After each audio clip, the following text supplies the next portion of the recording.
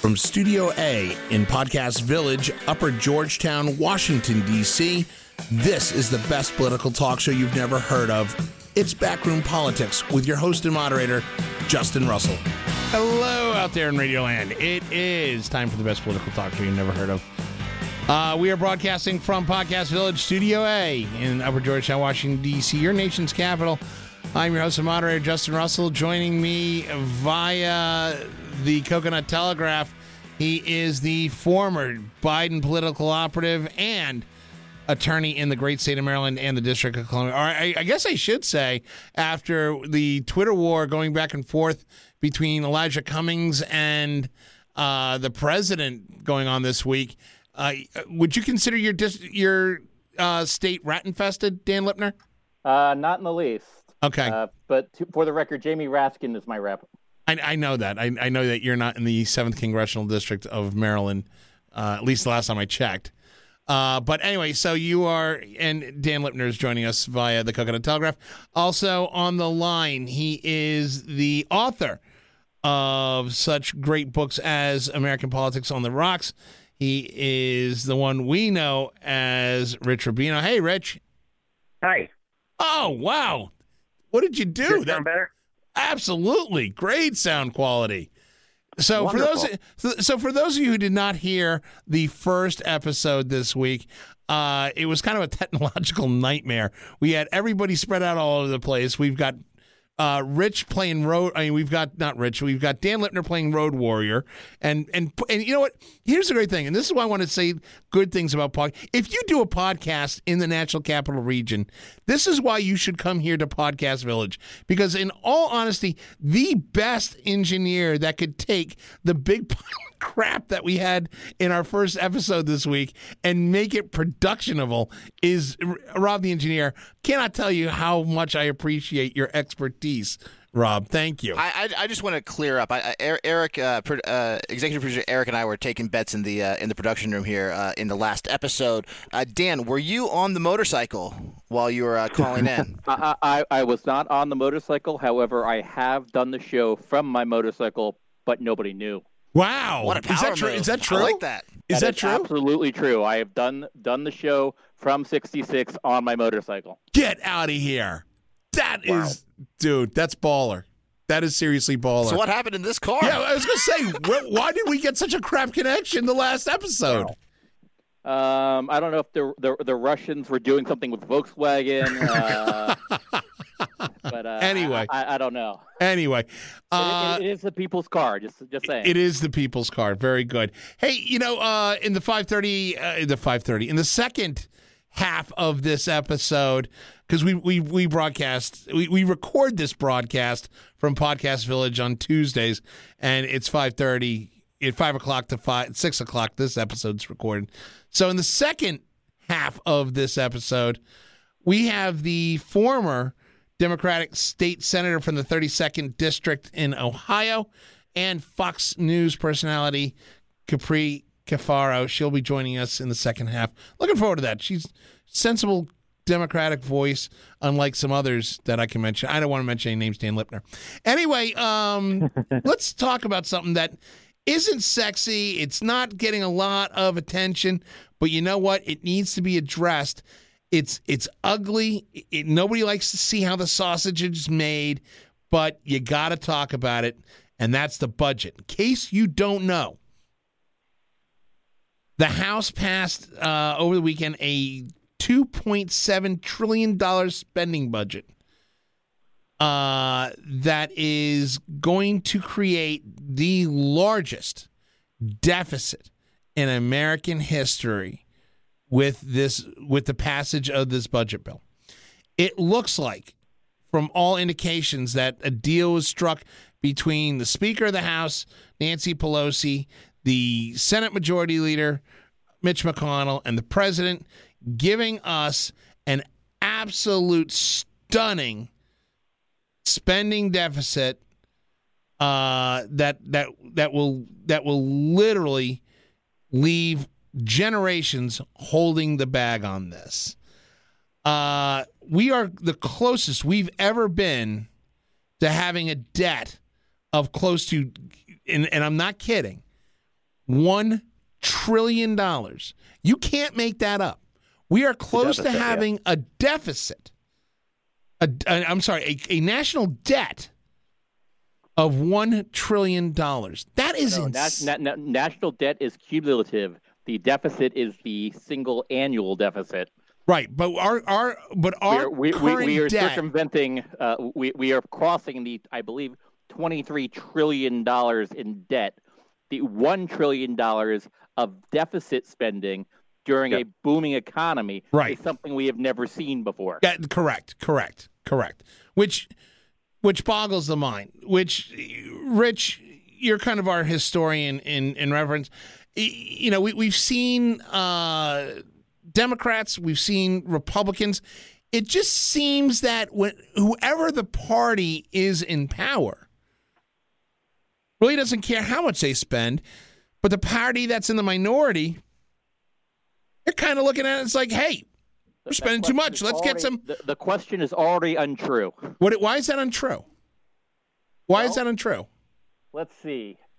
We have the last two Democratic presidents, being Barack Obama and Bill Clinton.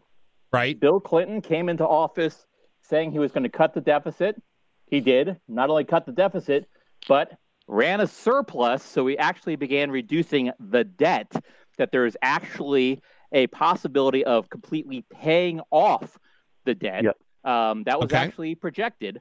Barack Obama came in with a huge financial disaster.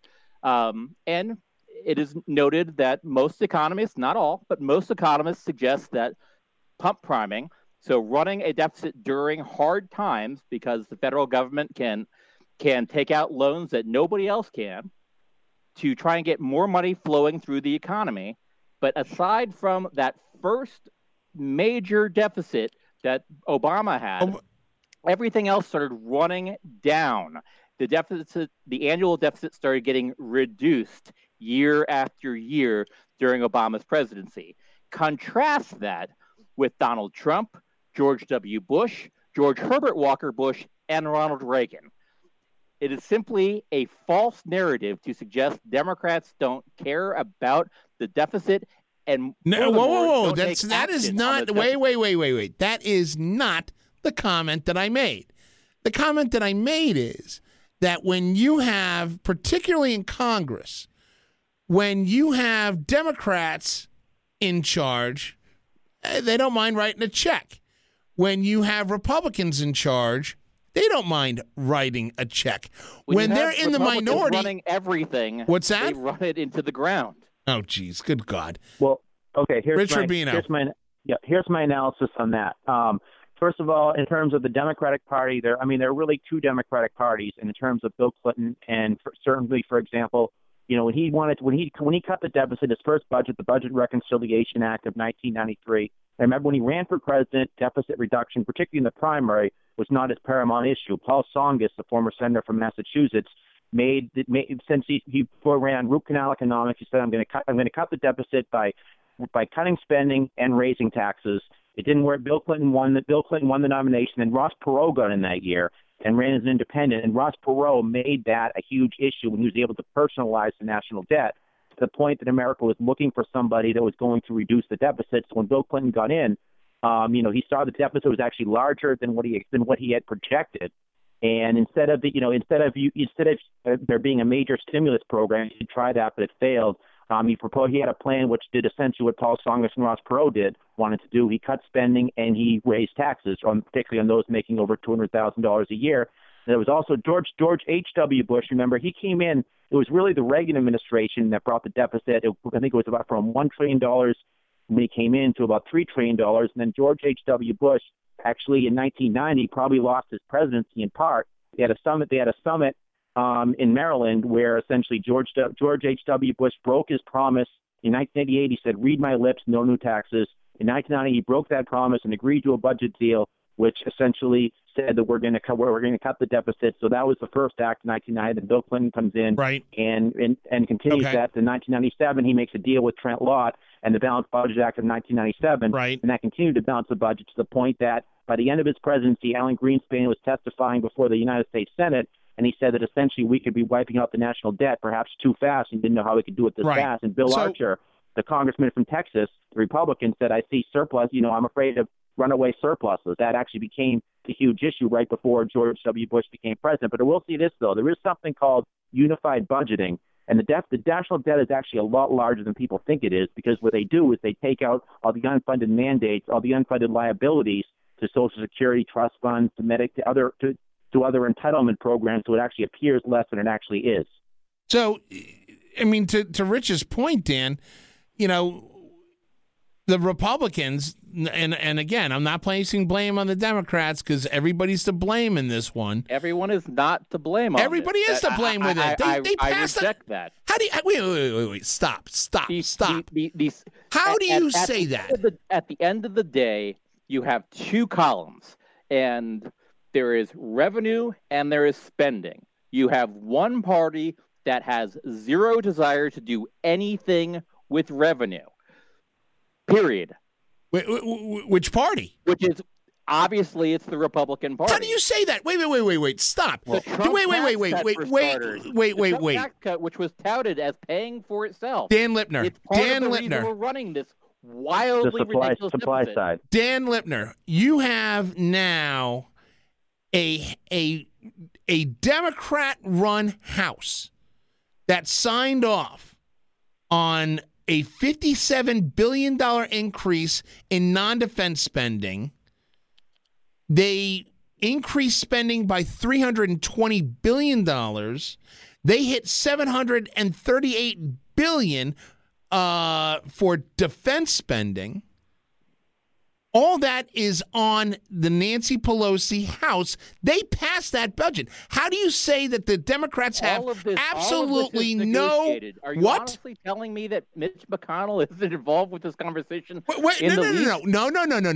But when I make the comment... The spending caps, where Barack Obama deserves huge amounts of credit, the spending caps that were in place, that he kept defense spending as part of those caps, making sure, because somewhere in Republican circles, it's not understood that defense spending is the same green money that is spent on those pesky little social programs.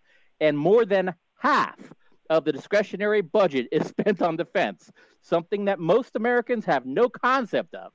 But what I'm saying to you is, wait a minute. And also the fact that we have both airplanes and tanks rolling off the assembly lines and going straight into mothballs because they are both jobs programs in Republican districts. That's the problem. Dan Lipner, you cannot tell me that the Democrats, all right, I mean, if you want to get into this argument, that you look at Democrats. Wait. Hold on. I gave you an opportunity. Democrats are fighting the deficit. Wait a minute. You mean to tell me that this bill that was passed by a Democratic House, okay, that Democratic districts don't get benefits from? Because I will tell you right now, they absolutely get benefits. But we're talking about jobs programs. We're talking about the deficit. But don't put this on Republicans as being, the money grubbing, hungry whores that that the Democrats are saints in this. When Democrats are in the White House, otherwise the deficits are hunky dory. When W ran deficits.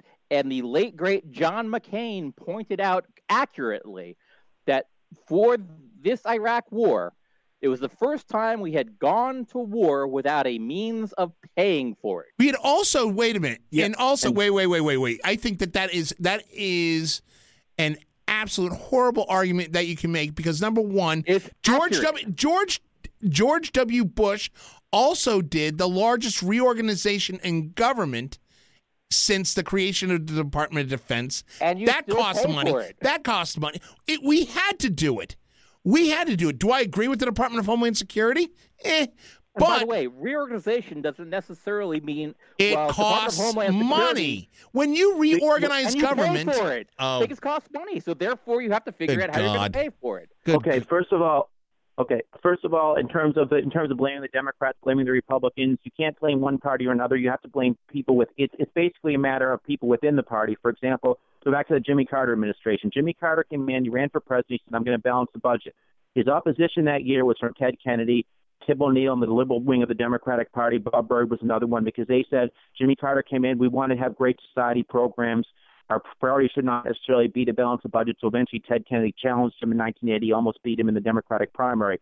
Now, when Bill Clinton became president, he had a lot of opposition, specifically in 1997 with that balanced budget deal between him, Trent Lott, the majority leader from Mississippi, and Newt Gingrich, the Speaker of the House. And part of the opposition was from Dick Gephardt, the minority leader from Missouri, who was thinking about running for president at the time in 2000, and he did not see deficit reduction as kind of a sexy winning issue. Instead, when he was going to run for president, he was going to say, we need to do more spending, and this isn't what the Democratic Party is essentially all about.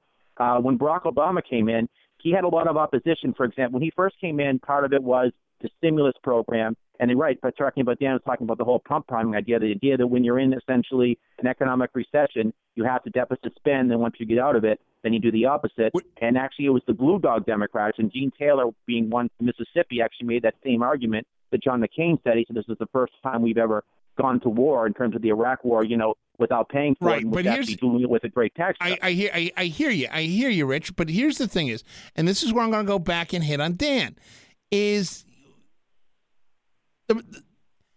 the bottom line here is that if you were telling me that the fiscal responsibility lies more in the Democrats' lap than it does in the Republican lap, I will tell you right now, this budget does not support that argument, Dan Lipner. The President of the United States sets the tone. The President of the United States gives Congress a presidential budget request.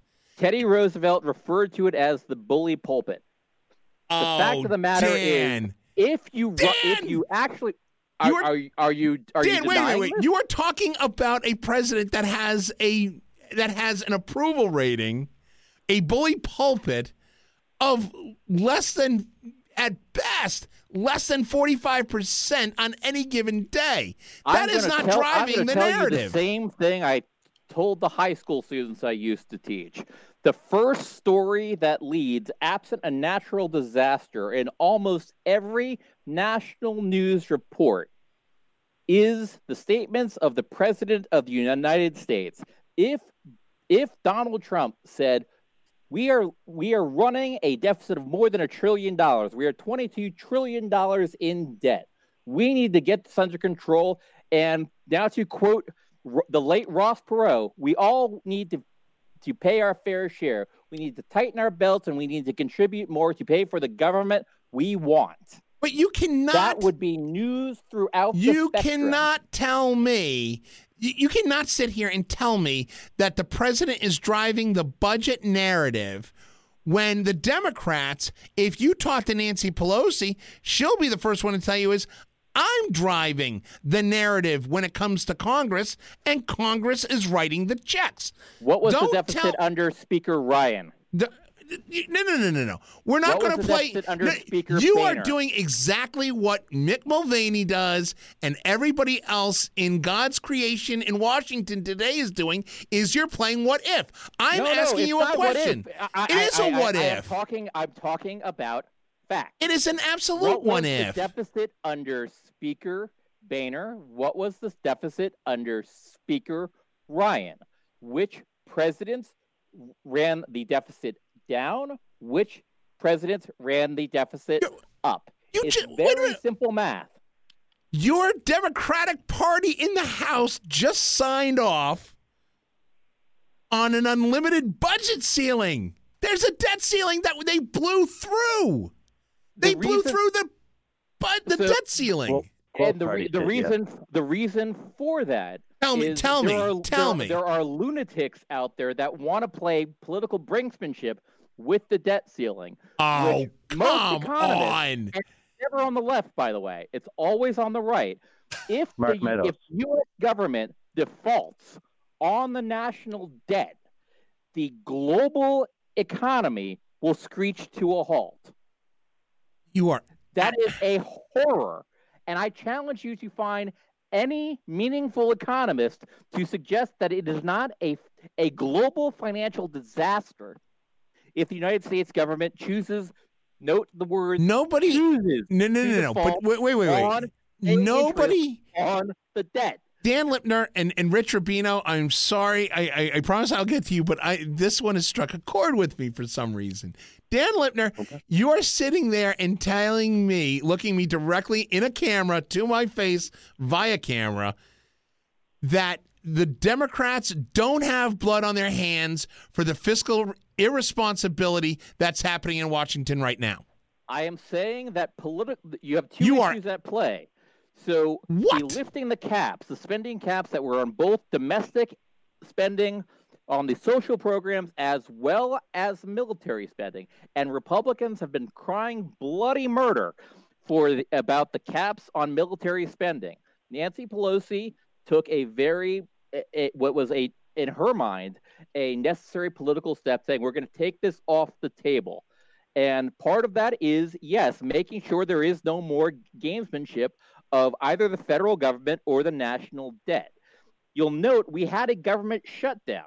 And I'm sorry, which president was in office during this last shutdown? That would be Donald Trump. So we're fighting not to have this happen. So wait.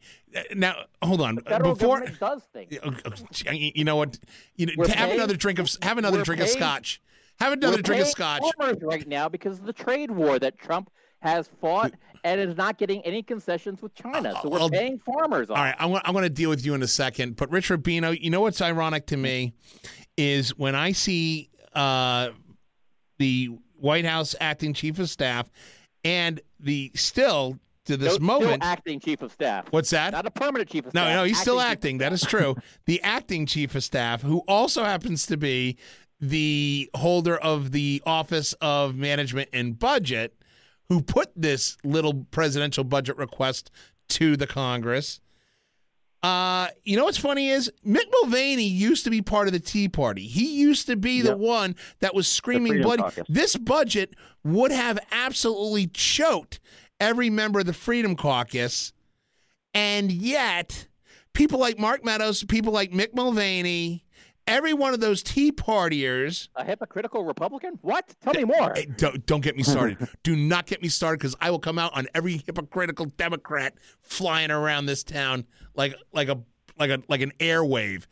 Hold on to that thought. Gambling in this casino. Yeah, but I mean, am I the only one seeing the irony that Mick Mulvaney is defending a president's budget that normally he would have had a mushroom cloud coming out of the top of his head?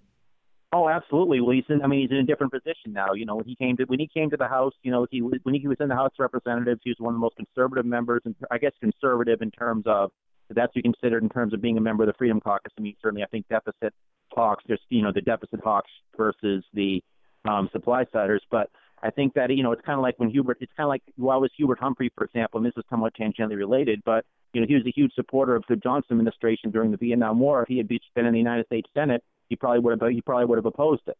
It's just a matter of this is his position he has now, so he has to work with now other members of the Freedom Caucus like Mark Meadows and then the Senate folks like Rand Paul and convince them that why you essentially need to, as you say, blow through the debt ceiling. And I think it'd be interesting to see how he actually kind of feels.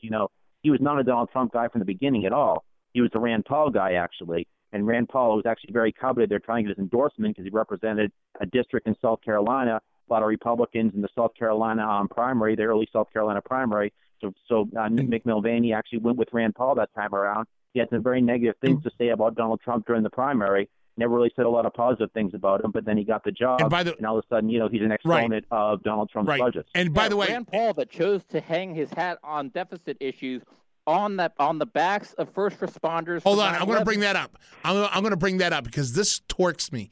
I'm going to say this publicly. If Rand Paul, if I find out that Rand Paul and Mike Lee, if I find out that either one of them or both of them vote for this budget after the absolute heartbreaking efforts they tried to do in killing a unanimous consent on extending the 9/11 survivors funding because there was no way to pay for it. If they vote yes on this budget, I'm going to make it a personal mission of my show to make it a point to call them out on that hypocrisy done on the backs of first responders. That was despicable. That was absolutely just abhorrent and absolutely mind-blowing that they would do that. And if they turn around and they vote for this budget, what's that? Somebody can check the numbers on this. If we simply took the funding for the M1A1 Abrams tank, I think we're on the A2 now, tank, that literally the Pentagon does not want more of, that are literally being driven off the showroom floor into mothballs because they're not needed. If that money was instead shuffled over to the 9/11 responders, I suspect it would be more than a 1-to-1 offset. Well, we're going to have this conversation again because I haven't been this heated in a while. And by the way, if it wasn't for the fact that we've got Senator Cafaro coming on the line in about a minute, I'd keep this going. But I want to have Senator Cafaro on this because that's a sensible Democrat. I suspect she'll agree with me. No, because she's a sensible Democrat. That's why, Dan Littner. Ooh. Anyway. No, I love Dan. Yeah. Let's ask her about farmers in Ohio. We're going to ask her. For the let me do the interview. Let me do the interview. This is Backroom Politics. When we come back, we are going to have the former senator from the 32nd District in Ohio, the Democrat and Fox News contributor, Capri Cafaro. She'll be joining us. This is Backroom Politics. Stay with us.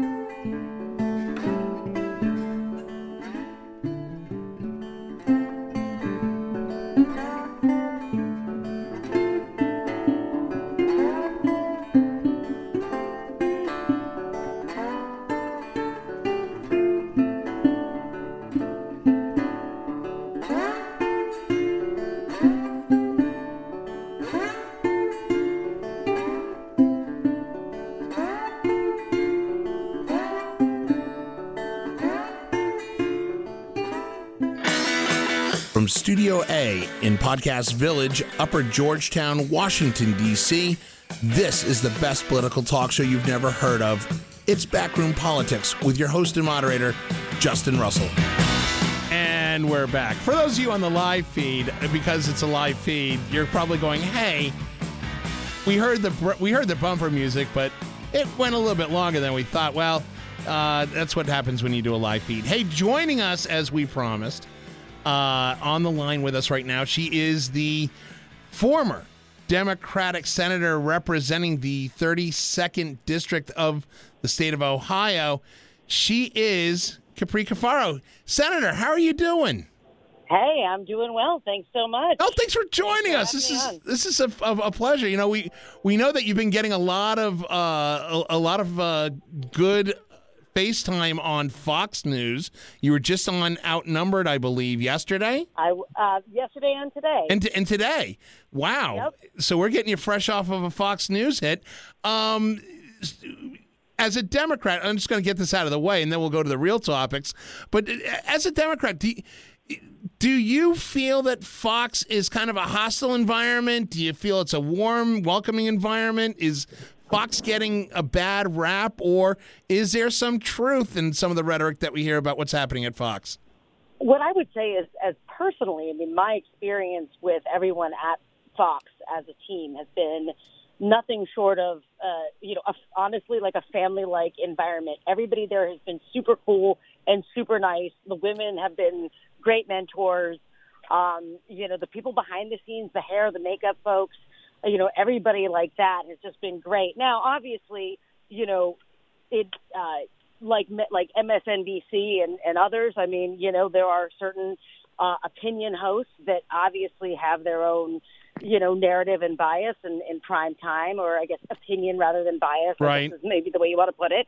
And that's sort of the nature of cable news. And so, yes, I'm usually outnumbered myself as a Democrat on the network or a left-leaning voice, but to me, that has not made it a hostile environment. I think it's important for folks on the Democratic side to engage with the Fox viewership. To be honest, I mean, so many folks in Ohio watch it. It is the number one cable news network in the country, and right. and people that are Democrats and independents watch it too. So it's important to have a real dialogue and one that is not hostile. And I try to do that, in my appearances, trying to bring facts and calling them like I see them. And if I think the Democrats aren't doing a good job on something, I say that too. And I'm certainly not afraid to call out the Republicans, even though sometimes I am outnumbered.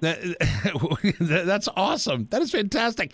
Hey, Senator, you were minority leader in the House as well as in the Senate, if I'm correct. No, just I was never in the House. You were never in the House, so you were the minority leader in the Senate. In the Senate. When in Ohio, we hear all the political rhetoric of you can't win the presidency without Ohio. Ohio is the big change state. It can either make or break a campaign. But it seems to me that, and this is just my opinion, that Ohio's going through a little bit of a political identity crisis where, No, it's not. It's not? No, here's why. I know everybody's been freaking out over, what's happened to Ohio and it's turning into Missouri. Well, for those people, here's what I say to them. The Ohio Senate has not been controlled by Democrats since 1984. Right. We've only had one Democratic governor in Ohio since 1990, and that was Ted Strickland, and only for 4 years. The fact that, for example, in the midterm elections, Democrats didn't see the gains as other states did is not out of the ordinary in our state. I think we are a center-right state, but I do think that, in the presidential elections, we do remain a swing state. And we have, for better or worse, gone with the winner of the White House every cycle since Herbert Hoover. So that is fact. And I know in 2016, a lot of people tried to write Ohio off saying, okay, well, it's the demographics are changing. It's just too old. It's too white. It's not reflective of the American electorate at large. And so it doesn't have the same sort of relevance as far as being a bellwether or predictor right. of the White House, right. AKA, like, you don't need to win Ohio in order to win the White House. That proved not to be the case in 2016 again. So, I would say don't count Ohio out, at least in 2020. Now, in 2024, if we lose, another 2 congressional seats, and I think, in general, in the 2024 cycle and after the 2020 census, the center of gravity, for lack of a better term, I think will shift, right? Because the census will basically change the electoral college maps and shift those things to the Southwest and the Sun Belt more. Right. So, but I guess when I say identity crisis, and I definitely hear what you're saying, Senator.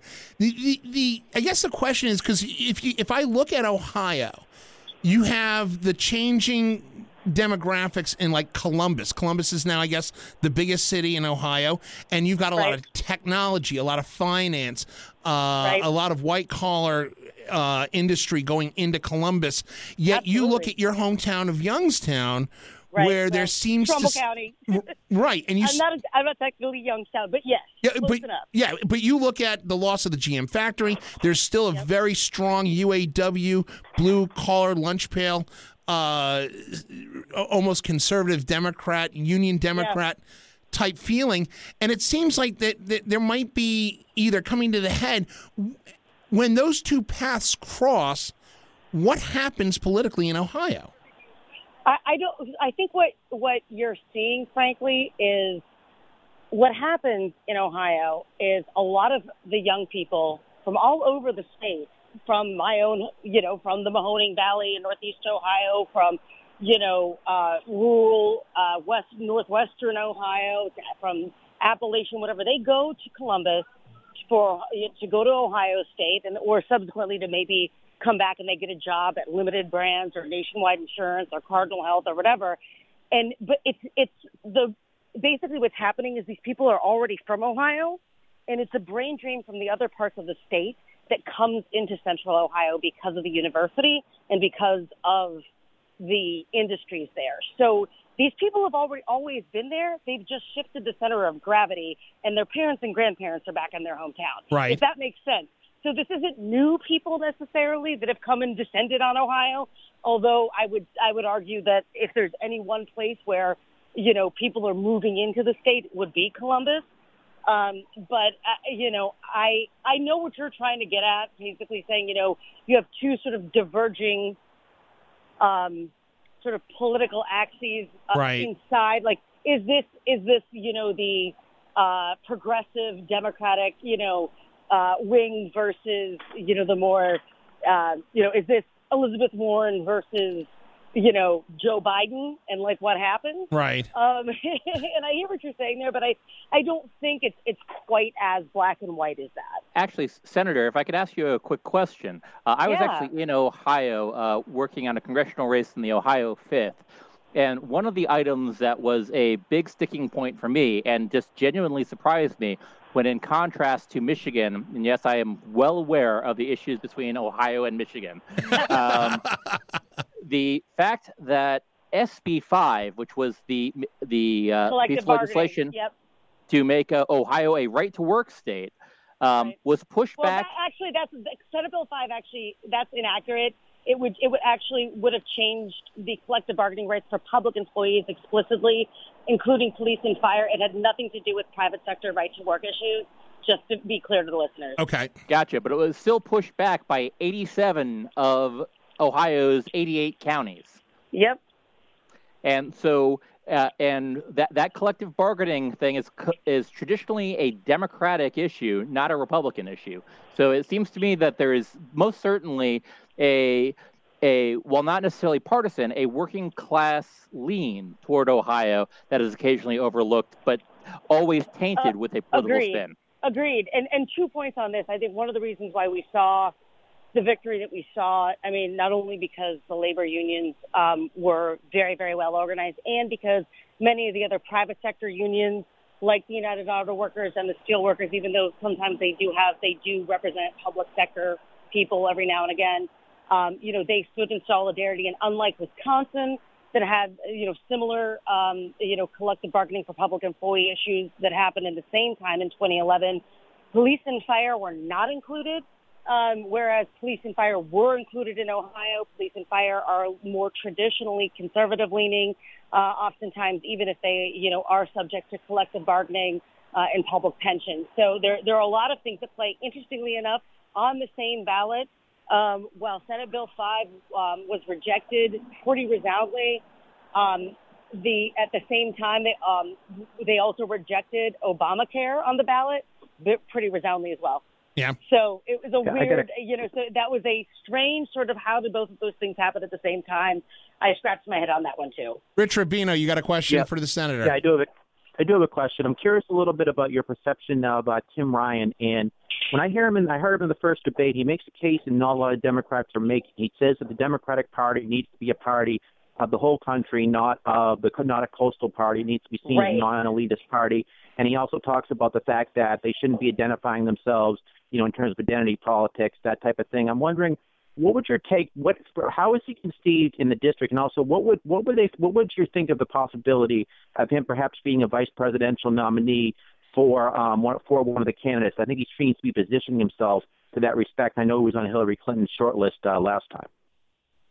Yeah, I mean, I definitely think that Tim Ryan is telling the Democratic Party, frankly, what they need to hear. I mean, he is definitely running, I think, a very honest campaign from where he comes from being from, our home community. And I think that, frankly, if the party was ever going to actually give any attention, and the media was going to give any attention to, the candidates that, frankly, were maybe a little bit more moderate, maybe were representing a greater swath of the population. I mean, Tim Ryan has a very strong message and a narrative to tell, and he's one of the few people, frankly, that actually have a plan on manufacturing, a plan on education. Like, you see so much stuff where he's actually talking about real policy, and you're not seeing a whole lot of that from other candidates in a meaningful manner. Not to say that they don't have policy positions, but you find that people are getting lost in the minutia of a lot of this other, sort of noise. I think if Tim were to be asked, I would hope he would seriously consider and take the opportunity to join a ticket. If, obviously he's hovering below 1%. Right. So it's tough going for him right now. So, Senator, let's talk about the 2020 tonight in neighboring Michigan, up in Detroit. You've got the first series of 10 out of 20 on the first stage for the Democratic debate. On a broad, excuse me, on a broad perspective, is there a fear inside at least the moderate wing of the party that this is starting to look too much like Republican 2016 ticket in debate cycle? You're saying it's just too crowded. Yeah, and it's just, yeah. I don't think you almost can't compare the 2016 yet. I mean, outside of sheer volume of numbers of people, for a couple different reasons. Because the selection process of how the people were put on the stage, they were done differently. So that's a little bit different because you're dealing with there was like the undercard debate versus the top tier debate. Right. And so that, that's different than the supposed random selection that's occurring between these two tiers. I supposedly, I did not see it, but I guess they did actually pull like names out of a hat for CNN. Yeah. They had the wild card. They had the wild card selections. It was like the NFL draft. But I think that it's less. It's not the same in the sense that you had. It's like everybody and Donald Trump. In 2016. Now it's sort of like you have 5 or 6 people and then randoms that you forgot about. So you have, Kamala and Bernie and Beto, well, not even Beto, but, Mayor Pete and Elizabeth Warren and Biden, and then you forget about everybody else. So that being the case, is there a fear inside the party that they might be creating, that there might just be some burnout over starting the debate cycle this early, this many, and it just seems sensory overload to many? Well, but how else I agree with you. It's a lot, but how else do you start to whittle down the field? If you don't start this early with this many people, how do you then start to, thin the herd? Well, no, that's a great point you bring up because I hate to say this, but wasn't Donald Trump at like 2 or 3% before the debates? Absolutely, yeah. Absolutely. But Senator, you bring up a great point. The question then becomes is, when we had a true strong leadership in the national parties, you go back to for us as recent as a Haley Barbour, let's say. Me being a moderate Republican who's not a big fan of the Trump administration. But, when we had strong leadership at the party level nationally, there was always kind of a party directive of saying, all right, we're going to limit this to 6. Let's find out who the best qualified, the best positioned, who can actually win the White House. It seems we've gotten away from that. Are you saying that there's an argument to be made that we should go back to the old political boss system that would, in fact, help us organize, strategize, and come up with an all-inclusive platform that would get everybody involved? Well, I think there's a difference between platform and sort of selectively king-making, so to speak. So, we've seen this on both sides where there's these heir apparent nominees, whether it's John McCain or Hillary Clinton, John Kerry, and so usually you have some people, you have somewhat of a kind of crowded field, but like by Super Tuesday, one person is cleaned up. And then, the party sort of gets everybody in line.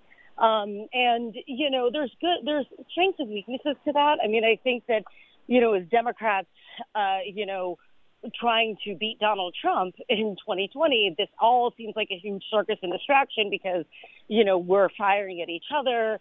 We're getting in the weeds. We're trying to let the perfect get in the way of the good. It's, who's not progressive enough, who's too progressive, who's not, moderate, et cetera, et cetera. We're dealing with all this sort of internal,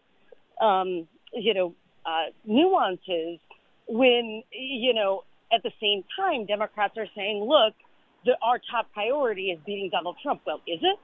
And, so then the question becomes like, if we had a strong, DNC, would they be able to like put people in their place and say, okay, we're going to try to rally around X, Y, and Z? That didn't work so well in 2016 either. And I think that those days, frankly, are gone because of the way that the internet is and how much people can raise money, organize, get their message out, and don't necessarily need. Well, sorry, I told you to be loud. That's okay. We just saw, this is life in D.C., a huge helicopter, a military helicopter that just went overhead. So sorry, listeners. No. Trust me, we had trying to disrupt our show. That's not true, and you know that, Dan. But those who listen to the earlier broadcast in the week will understand that. Yeah, we know about loud noises, right, Dan? Anyway, I don't know what you're talking about. Exactly. So, Senator, let's talk about some of the issues that are popping up right now. The Democrats are taking a lot of heat right now, particularly Chairman Nadler and Chairman Schiff for overplaying their hand and overselling the recent Mueller hearings. Do you think that was a smart play by Nadler and Schiff, or did they in fact endanger themselves and the party by slightly overplaying and overblowing up the importance of that hearing? I think they did overplay their hand, and I've said this publicly a number of times. I mean, people in Ohio and across the country, yes, people do care about oversight. They don't want their government to be corrupt. They don't want it to be compromised by, foreign entities, all of these things. And it is Congress's responsibility and constitutional duty of oversight. However, the amount of theater and theatrics that have gone into this, I think, and the amount of weight that was placed upon it, I think there was almost no way not to fail, if that makes sense. Because, I think that there was this expectation that somehow either, the combination of Robert Mueller bringing his report to life by talking about it and hoping that he would explicitly say, yes, the president would be charged if he was not literally in the Oval Office. Those are the two things I think they wanted. And they kind of, circuitously, maybe they got some of that. But I think that the bigger problem politically is that it makes the Democrats basically a very easy target for Trump. Someone who says, the world has Trump derangement syndrome. They're out to get Trump. They're not doing anything. It's all about taking Trump down.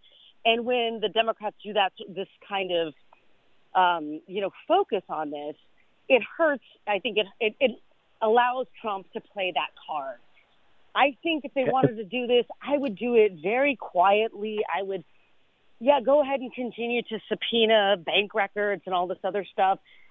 Don't have a big to-do. Do that work in quiet. Do your investigations. Right. Let the cards fall where they will. And focus on policy. And every time Trump tweets and does any other crazy stuff, say, look, we're the adults in the room. We're trying to do our job. Well, you're tweeting about whoever that rapper is in Sweden that you're apparently trying to get out of prison. Wait a minute. Senator, did you just make an A$AP Rocky reference? The problem is the president has also spoken about A$AP Rocky. Wait. Yeah. Could I ask a question? Yeah, go ahead, Rich Rubino. Yeah, I just want a quick question. I know that Sherrod Brown, the senator from up there, was contemplating running for president. He had his Dignity of Work tour. I actually thought that he was probably the most electable candidate in a general election because he comes from, certainly he's won in Ohio, but he also has a very populist message. So he's basically, I think that he was palatable to the liberal and the more moderate wings of the party. I'm wondering, what do you think of the possibility of him as a vice presidential nominee for somebody? I think it would be great. I don't think he would do it. I think that if he was going to do it, he would just run. So I think that because if he decided he wasn't going to run, I think that means he's not going to be on the ticket either. But I tend to agree with you. I think the Dignity of Work tour was very smart. I think that the Democratic ticket is at a loss without him there. No, he was up last cycle. Yeah, he was up last cycle. But somebody has to, defend the home, the home front in the Senate. We have so many members running from the United States Senate, and no one's actually, doing their real job. I mean, if you really care about things like, federal judgeships and confirmation, somebody's got to be there to actually watch after that stuff. And so I think Sherrod Brown really is a workhorse and not a show horse, and I think that's why he made the decision he made. Here's the question now: is as we look towards 2020, Senator, Ohio again is going to be kind of a target venue for everybody. It's definitely a swing state. The dynamics. Trump is down by 10 points to Biden right now. Right. Well, that it's early though. Yeah. That brings up my question is, have both parties overplayed their hand in Ohio, almost taking Ohio for granted? You know, the Trumpers were saying, look at what we did in Ohio. Trump's now down 10 points. And the people that he was elected by are the ones getting hurt by tariffs, and the impact on auto workers, steel, and farming. Yet at the same time, the Democrats kind of take that electorate for granted, and they say, well, Ohio downright is truly a blue state. Are people not paying that much attention to Ohio, and do they need to put more focus on Ohio as an electorate base? I think that you're onto something. I mean, I do think that there's both sides basically that are either, Trump saying, well, I won it by 11 points last time, and people said I couldn't win it, and I won it, and I don't believe the polls because look how all the polls turned out in 2016, and there's that whole narrative of, don't believe the polls are fake polls, fake news, right? Now, on the flip side, the Democrats, there are some that are still saying, look, that Ohio can be, in play. But then there are also others saying, forget Ohio, we've lost it forever, and it's not coming back, just write it off. I think that there is a bit of a middle ground there. I mean, I think that, it is possible to close the gap, particularly since, all of the supposed economic prosperity has left Ohio behind. And I can tell you, for sure, so many of the people that voted for Trump and crossed over for Trump in 2016 did so because they believed that, he would right the wrongs of NAFTA, that he was going to be able to, even the playing field when it came to trade. And I don't think banked on how tariffs are going to impact, the auto supply chain and so many other things. And so I think that, the fact that economic prosperity is not hit, the home front in Ohio, I think makes it incredibly vulnerable for President Trump in 2020. But I also think that it's very important for Democrats to focus all of their efforts on those three states, Wisconsin, Michigan, and Pennsylvania, that were far, far, far closer in 2016 in order to flip them. So actually, I feel like those three have to be priorities. Or you can't even or Ohio is useless anyway. Dan Lipner, you got a comment? So, Senator, to kind of buttress your point, so I was actually there when Sherrod Brown ran in 2012 for re-election. And I was on the ballot that year too. And he did his statewide tour, and his entire caravan was sustained with nothing but cars built in Ohio. So the Chevy Cruze, the Chevy Cruze and the Jeeps, yeah. It was an amazing thing to behold. Much to my chagrin, the Obama campaign actually scheduled against Sherrod Brown, which I personally found unbelievable. But that said, the Chevy Cruze plant in particular, the Chevy Cruze is being mothballed by General Motors. Yes, I represented that plant. I was there when they sent the last shipment of Chevy Cruzes on the Ohio Turnpike, and literally cried on local television. It was pretty embarrassing, but I don't really care. And you're actually helping me with my point that the Democratic Party, one of my great irritations, most Americans don't know the Democratic Party should be the party of working people and not necessarily just the party of these social issues. And even a nod to Claire McCaskill saying that these social issues tend to steer people away when you're talking about people who just don't look like them. And in the case of Ohio, a predominantly white state, but working class white state. But Sherrod Brown has been a senator there for a very long time and managed to show that working people actually represent Ohio. But with the Chevy Cruze plant, the media made a point of profiling all the families that would be hurt. And incidental to those profiles were faces of diversity for all the working people that were going to be left out in the cold when the plants closed. Is that what the Democratic Party is missing? Pointing out that working people represent all of us, and doing the social issue politics discounts people who should be Democrat and could be Democrat. Yeah, I mean, I one of the things that I think Sherrod Brown has always done well is to say, look, this isn't a matter of either or. It's not either you embrace diversity in the social issues or you embrace, working families and that sort of thing. I think that, there is, you are able, I think, to be true to some of these, issues of inclusiveness, so to speak, that the Democratic Party is focused on. But at the same time, again, as you said, I mean, bringing it into the context that, it's not just the, sort of white, non-college educated, middle-aged man who's in jeopardy. I mean, there are families of all colors and ages and, races and ethnic backgrounds that are impacted by, the closure of General Motors. And the subsequent, we had one of our hospitals closed as well. Basically right before that plant closed. I mean, so our community is really suffering. And the Democrats need to pay attention to that and talk about how, a strong economy lifts all boats. Right. Well, we've got a couple. Of the congressmen from Ohio. Who else in the Democratic field is talking to that point? John Delaney. I mean, he's not doing too bad on some of those issues. I mean, Amy Klobuchar has been, pretty smart about how she's approached some things. Unfortunately, the way that some of these debates have gone, they basically have put like the quote moderates in a bucket and like made them like the undercard by omission, and then made all the sort of shinier candidates that everybody's paid attention to in one block as well. But is moderate a bad moniker in the Democratic Party today? In some circles, yes. And is that a problem? I think maybe just, the nomenclature is changing, but it's ultimately the Democratic Party has to acknowledge that we are a big tent, and that in order to not only win the presidency, but to be competitive at the state legislative level, the congressional level, and the gubernatorial level, we cannot ignore the heartland, and that's just a fact. Yeah. So we've got 1 minute left to go here in the episode. First of all, quick round. Cleveland, are you a Cleveland Browns fan? Yes.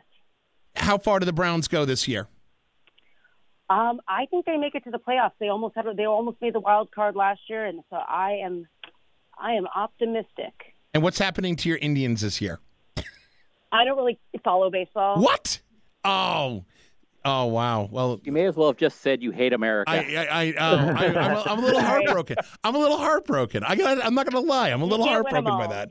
Good grief. Hey, Senator Capri Cafaro, I cannot tell you how much of a pleasure we've had having you on. It's been a blast. We hope that you'll join us again. Thank you. Anytime. Thank you for the invitation. Done and done. So that means that we're coming up to another end of another broadcast of the most popular political talk show you've never heard of, Backroom Politics. On behalf of Rich Rubino, Dan Lipner, Rob the engineer behind the cage, Eric Thomas, our executive producer, I'm your host and moderator, Justin Ross. Hey, by the way, you can follow us on Twitter, which Senator Caparo does too. And you can also follow us on Facebook. Follow us on your favorite podcasting services, whether it's Google, Apple, and Spotify. We're kind of a big deal now. Anyways, have a great week, America. We'll see you next time.